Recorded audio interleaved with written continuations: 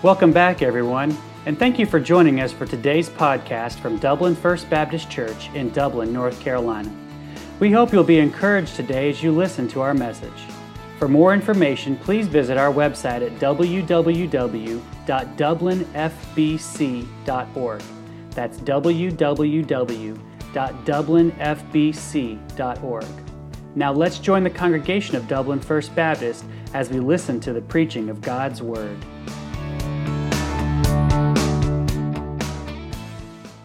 Psalm 114. And I believe I mentioned last week when we were going through Psalm 113 that Psalms 113 to 118, they are known as the Hallel Psalms. That's where we get the word hallelujah from. But they were special songs that were sung by God's people in the Old Testament during their annual holiday celebrations, things like Passover, the Feast of Tabernacles, the Feast of Pentecost, things like that.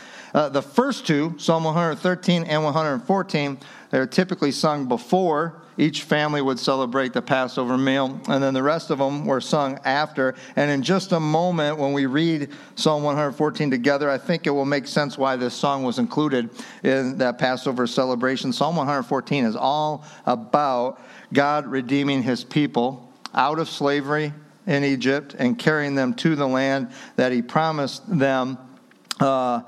It's a history song, a song dealing his story, God's story with his people and their story, the relationship they had with their redeeming God. The great 19th century Baptist preacher, Charles Haddon Spurgeon, he said this about these 8 verses here. He said, "True poetry has here reached its climax. No human mind has ever been able to equal, much less than excel, the grandeur in this beautiful psalm." And its rhythm and meter are beautiful, even more so in the Hebrew. We lose a little bit of that in the English translation. But it's the lyrics, right? It's what those lyrics communicate that propels this song higher than any poem that's ever been written. We have a redeeming God, amen? He redeems us. And I hope you know him as such. And if you've been redeemed by God's grace through faith in Jesus Christ, this history song, it's your song as well. I hope that every time you read about the Exodus, every time you read about God redeeming his people in the Old Testament, I hope you're powerfully reminded about what that redemption was a foreshadow of, what it was designed by God to point to, our own redemption out of sin and bondage and death to the freedom that's found in new life and in eternal life in Jesus Christ. Let's read it. Psalm 114 says, "When Israel went out of Egypt, the house of Jacob from a people of strange language, Judah was his sanctuary, and Israel his dominion. The sea saw it and fled. Jordan was driven back. The mountains skipped like rams, and the little hills like little lambs. What ailed thee, O thou sea, that thou fleddest, thou Jordan, that thou wast driven back? Ye mountains, that ye skip like rams, and ye little hills like lambs. Tremble, thou earth, at the presence of the Lord, at the presence of the God of Jacob, which turned the rock into a standing water, the flint into a fountain of waters." Let's pray. God, we come to this song you've given us here, and it's a song of praise to you for your redeeming work. In it, you remind us of your presence. In it, you remind us of your great power. We've already sung of that tonight and how you're indescribable and you're unchangeable and there's no one like you. But God, also here in this psalm, you remind us of the purpose in our redemption, why it is you did what you did, why you sent Jesus to save us and to redeem us, and it's that we might worship you. And I pray that we would in a way that glorifies you and magnifies your great worth. We ask this in Jesus' name, amen. So verses 1 and 2, it really the thing stressed there is God's presence in our redemption. God had the psalmist pen a very short song here, just 8 verses. And so verses 1 and 2, they begin this history lesson rather abruptly. There's not much of an introduction. It just says, when Israel went out of Egypt, when the house of Jacob went out from a people of a strange language, Judah was his sanctuary and Israel his dominion. So God gets right to the point, right off the bat here, doesn't he? I mean, we understand that the theme of this worship song is going to be God's redemption of his people out of Egypt, from people of a strange language. And I want you to just take a moment right now and try to remember what your life was like before you were redeemed, before you trusted in Jesus as Savior. And while every person's history is different, none of our two stories are probably exactly alike. They do have this in common. Before that, every one of us was lost. We were lost. God's word tells us in Colossians 1:13 that we were a part of the kingdom of darkness. But somewhere and somehow we heard the gospel of Jesus Christ. We heard who Jesus is and what he had done for us to save us from our sins. And Lord willing, I hope the testimony of everyone here is you place your faith in Jesus Christ as your Savior. Well, let me quote all of Colossians 1:13 for you. God has delivered us from the domain of darkness, and he has transferred us into the kingdom of his beloved Son. It means when we got saved, we were redeemed. And God did that. It's our history with him if you've trusted Christ as Savior. And verse 2 says this about God's redemption, about when God brought his people out of Egypt. It says Judah was his sanctuary and Israel his dominion. And so God doesn't just redeem people. He doesn't just save them and then set them free and say, okay, there you go, try again, 2.0, good luck. No, as we learned in that verse from Colossians, we were transferred out of one kingdom, the kingdom of darkness, and we were transferred into another kingdom, the kingdom of his dear Son. Before that, we were slaves, just like the Hebrew people were in Egypt. We were slaves to sin and to death. We were subjects of the kingdom of darkness, but now we're strangers to that kingdom that we were once a part of because we are subjects in Christ's kingdom. We know his presence. The Holy Spirit of Jesus Christ indwells us. He desires to fill us. I want you to listen to this language about God's redemption here in verse 2. It says, Judah was his sanctuary. And that's true literally. The tribe of Judah was the largest of the tribes of Israel. It was the one that had preeminence. When it was time to pack up the tabernacle and go to the next place in the wanderings in the wilderness, Judah went out first. It was also his sanctuary because even when there was a kingdom, Judah was the place where the temple was, where the literal presence of God, the Shekinah glory, the fire, the cloud, where it rested in the Holy of Holies. And once Israel came to be ruled by human kings, Jerusalem in Judah, that was the place where the royal palace was. But in the Hebrew, the word translated as sanctuary here in verse 2 in English, in Hebrew it's kodesh, and it means to be set apart, to be consecrated, and to God. And that's what God did when he redeemed you and I. He set us apart as his forever, and we are now to live a life that's consecrated to him and to his kingdom. You know, after God redeemed his people, it says Israel became his dominion. That's the place where God rules. That's what dominion means. In Judah, we focus a little bit on the geographical, and that's not incorrect. But when God chooses to use the word Israel here, describing his dominion, there's a spiritual element that applies to us as well as God's people right here tonight. This is his dominion. God rules here. Amen? I hope he does. God rules here. Dominion, the Hebrew word is memshalah, the realm where God is the king. Is Jesus the King of Kings in your life? Is your life the realm where he rules? Does God rule here? Be honest now. Does God rule here? He's supposed to. That's his desire. That's his right because he redeemed you. Does Jesus rule here? Let me ask this. Does Jesus rule here at Dublin First Baptist Church? If we can all answer in the affirmative to the first question, if we're all making sure that Jesus rules here individually, then we're going to be blessed to know his presence. We're going to be blessed to know his power as subjects corporately, as a church family. We will be his realm. Is his presence as king evident here in our church family? And that's important because really, woe to the church where that's not the case. Where there's even an inkling of rebellion to his reign. How sad that they don't experience the presence of God like they could. That they don't experience the power because one or even many are in rebellion to his rule in their lives. But what a blessing, what a joy there is, what a peace there is from having a sense of the king's presence when we as his subjects, when we as his redeemed people recognize he has a right to reign in our lives and through our lives. We're to be his sanctuary. We're to be consecrated, set apart. That's the main idea there. There's an apartness. And listen, when that apartness is minimized, or when we find ourselves not all that apart from this world, not consecrated to our King, well, then it shouldn't surprise us that we experience at least some sense of a loss of his presence in our redemption. And when that's the case, our King didn't go anywhere, did he? No, it's we who did. So we're to be his sanctuary. That's the message in verses 1 and 2. Desire his presence. Joyfully live in his dominion. That's what it means to fear God. We'll get more on that later. But in verses 3 to 6, it's definitely talking about the power in his redemption. And with the Wednesday night crew, I don't think we have a need to go back and read in the book of Exodus what verses 3 through 6 are referring to.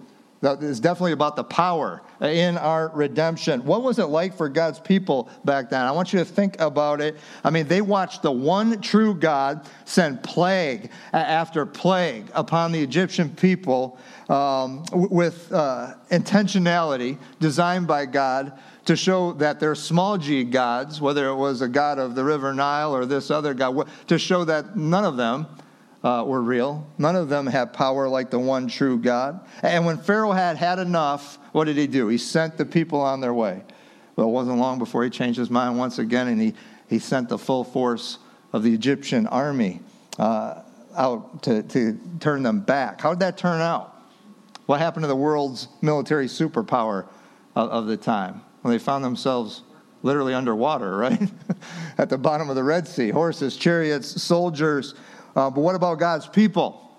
Now they made it through the Red Sea. They made it through that obstacle right before. Verse 3 says, the sea saw it and fled, and Jordan was driven back. And now here God actually combines two different displays of his power. One of them at the beginning of the redemption of his people, and one at the end, when he parted the Red Sea to deliver his people out of Egypt, and then when he parted the Jordan River to deliver his people into his promise. And God does that on purpose here in verse 3, and not just for them. He's got a message for you and I here tonight who've been redeemed through Jesus Christ. Do you understand that God powerfully redeemed you when you first came to trust in Jesus Christ as your Savior? I mean, that was God's work. And I hope you also realize he will powerfully complete your redemption when your salvation is full and final. I mean, it's as good as that right now. We've learned here in the Psalms that a promised act of God is as good as done. But let's talk about our beginning of our redemption. When we first trusted Christ as our Savior, you know, we did not save ourselves. We did not. It was God. It was no power from us. We simply yielded to the power of the Holy Spirit. He was convicting us of sin. He convicted us of who we were and what we needed. And then the Holy Spirit powerfully convinced us that the only way we could be saved and have eternal life was through faith in Jesus. That was a powerful work of God in our redemption. That would be our Red Sea parting, like he's talking about here in verse 3. And then his grace, even right now, his grace is what's powerfully keeping you and I. Ever since we've trusted in Christ as Savior, as we live for Christ, as he conforms us into the image of Christ. And then one day, one of two things is going to happen to every single one of us. Either that trumpet is going to sound and Christ will, in the blink of an eye, call all of us heavenward, and that'd be great. Or God's time for us on this earth will be over, and he'll call our soul heavenward. But both of those are powerful works of God that complete our redemption. It would be our Jordan parting, just like it says in verse 3. And aren't you glad for that? At least for the rapture, let me tell you this, the older I get, the less high I can jump. And I'm quite glad that my rapture is not going to be dependent on my power. In a blink of an eye, I'll be taken up. And if Christ delays his return, and like that old hymn says, when my life here is over, it's time for me to cross the swelling tide, I'm very glad that in my weakened state, it will not be up to my power for him to bring me home. He'll do that.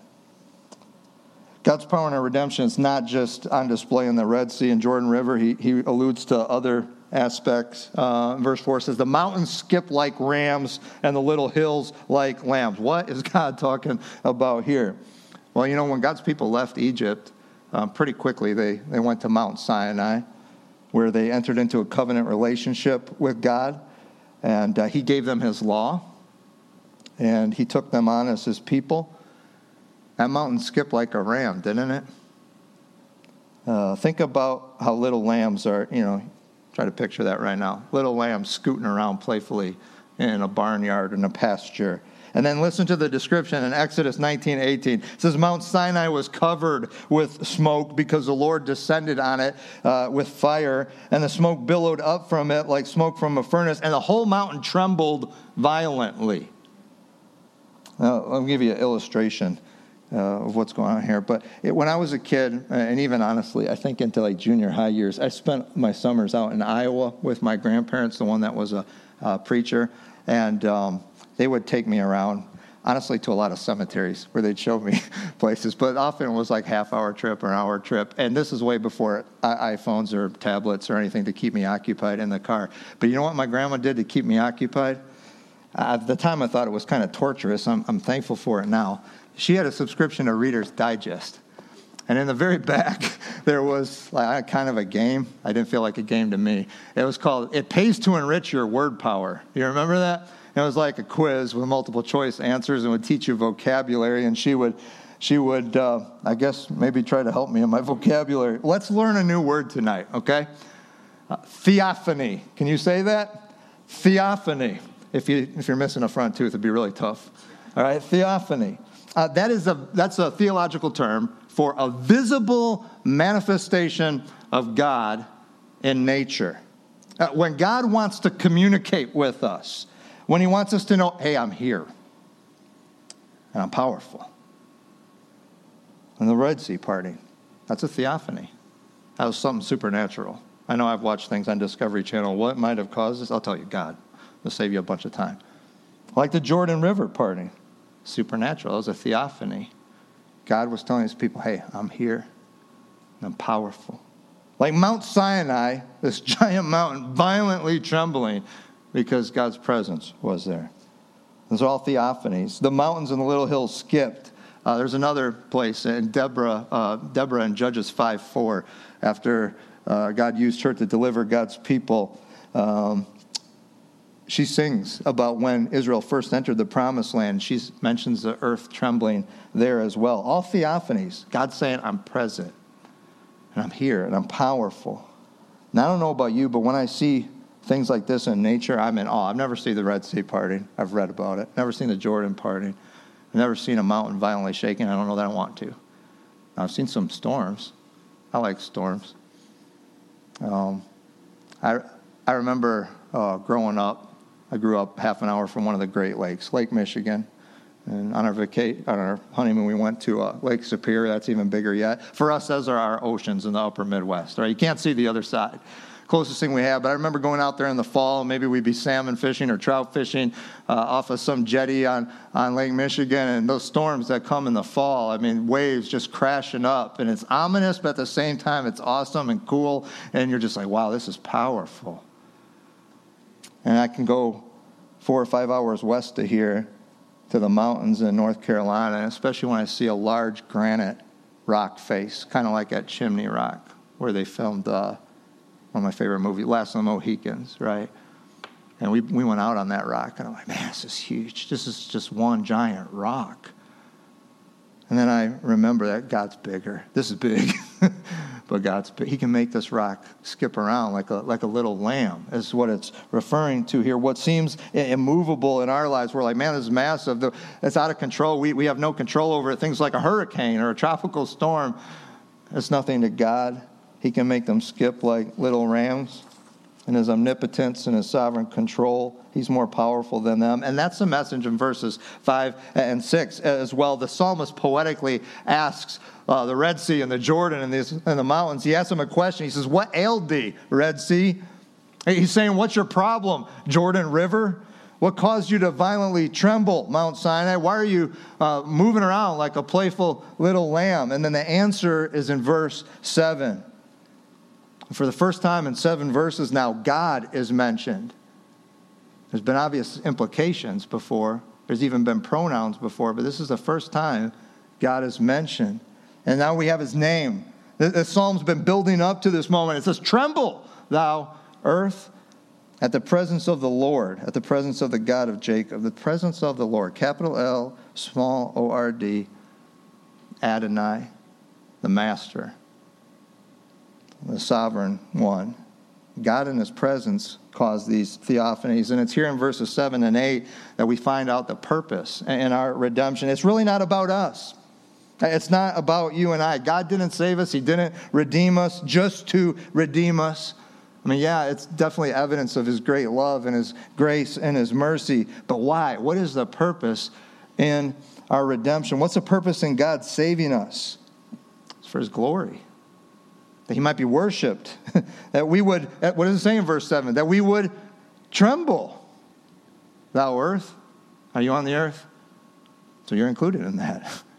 Tremble, thou earth. That's what we're to do. That we would worship him, that we would fear him, that we would obey him. That's what tremble means. The Red Sea never said, "No, I don't think I will. I'm not going to part." I mean, Jordan River didn't rebel when God said, "Move." Mount Sinai didn't reject his command. It shook.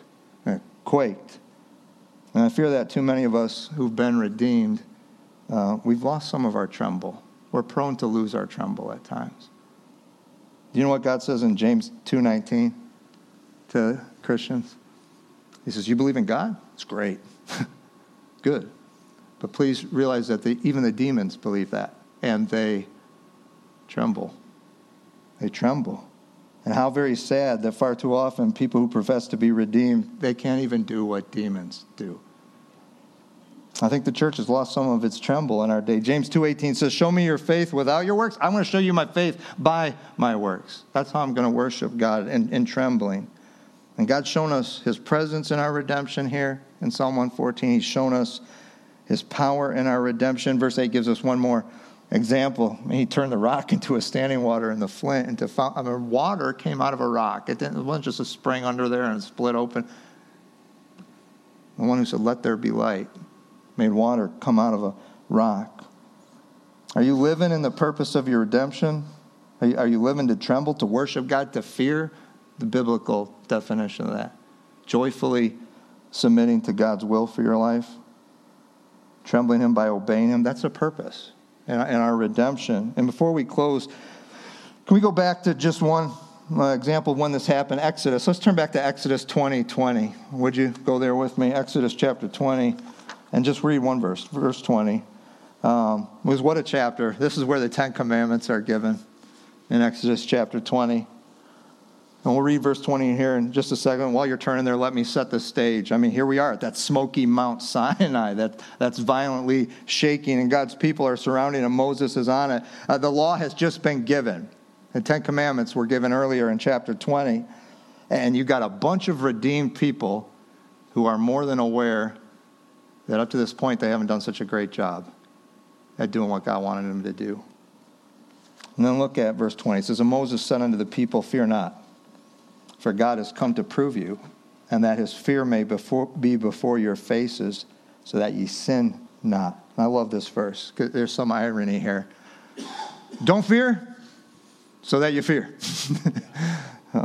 That's not contradictory. God is saying, you don't have to fear all of this power. The shaking mountain, Red Sea parting. You don't have to fear that if you fear me, if you obey me, if you don't ever lose your tremble. Pastor John Piper gave a good illustration, I think, of what's going on here. When he was kind of new as a pastor, he went, took his family out visiting. They'd been invited over to another family in the church's house, and they went there. He had some little kids at the time. His children were small, and those kids do what kids do outside. They were running around, and the family they went and visited had a big black German Shepherd. And that dog did what they do when little kids are running around. What do you think happened? he chased him, right? You see a kid running around, he wanted to play. But, as a kid, the kids got scared. And then Pastor John called his son over, and he told him, he said, don't be afraid. You don't have to be afraid. Just don't run. You don't need to be afraid if you don't run from him. I think that's exactly what God's trying to tell us in Exodus 20:20. Exactly what God's trying to tell us in Psalm 114 when he tells us that we worship him in our tremble. Psalm 114 has reminded us of God's presence in our redemption. That is amazing, that we have a God who wants a relationship with us, that he wants to be near us, and he wants us to be near to him. He redeemed us for that. We've got a powerful God. And that's evidenced in our redemption and the power that achieved it. He reminds us of his power so that we may fear him and may not sin, so that we truly live like we're his subjects and he's our king. And so that he reigns here in our lives. And so that he reigns here in our church. So that his purpose in our redemption is going to be our consistent experience. This is going to be our reality in life. That he'll be glorified by the people who love him and who live for him. Will you do that tonight? Will you just for a moment stand in awe of him? Will you tell him, yeah, I want your presence and I know of your power. And I want to live out your purpose for my life. I want everything I say, everything I think, everything I do. I want Jesus to be treasured. I want him to be magnified. We'll have the praise team come up in just a moment. And we'll sing a couple songs. But before we do that, will you pray with me? Lord, help us to never lose our tremble. Forgive us if that's ever been in any way the case in our lives. And in response to your word tonight, we do stand in awe of your great power. And, of course, we desire your presence, Lord. We want to be a people in whom you reign. We want Jesus to reign here in our lives, in our church family. That's your purpose for us. And, Lord, as your subjects, give us the desire to live with you as our King and give us the power to do that. We ask in Jesus' name. Amen.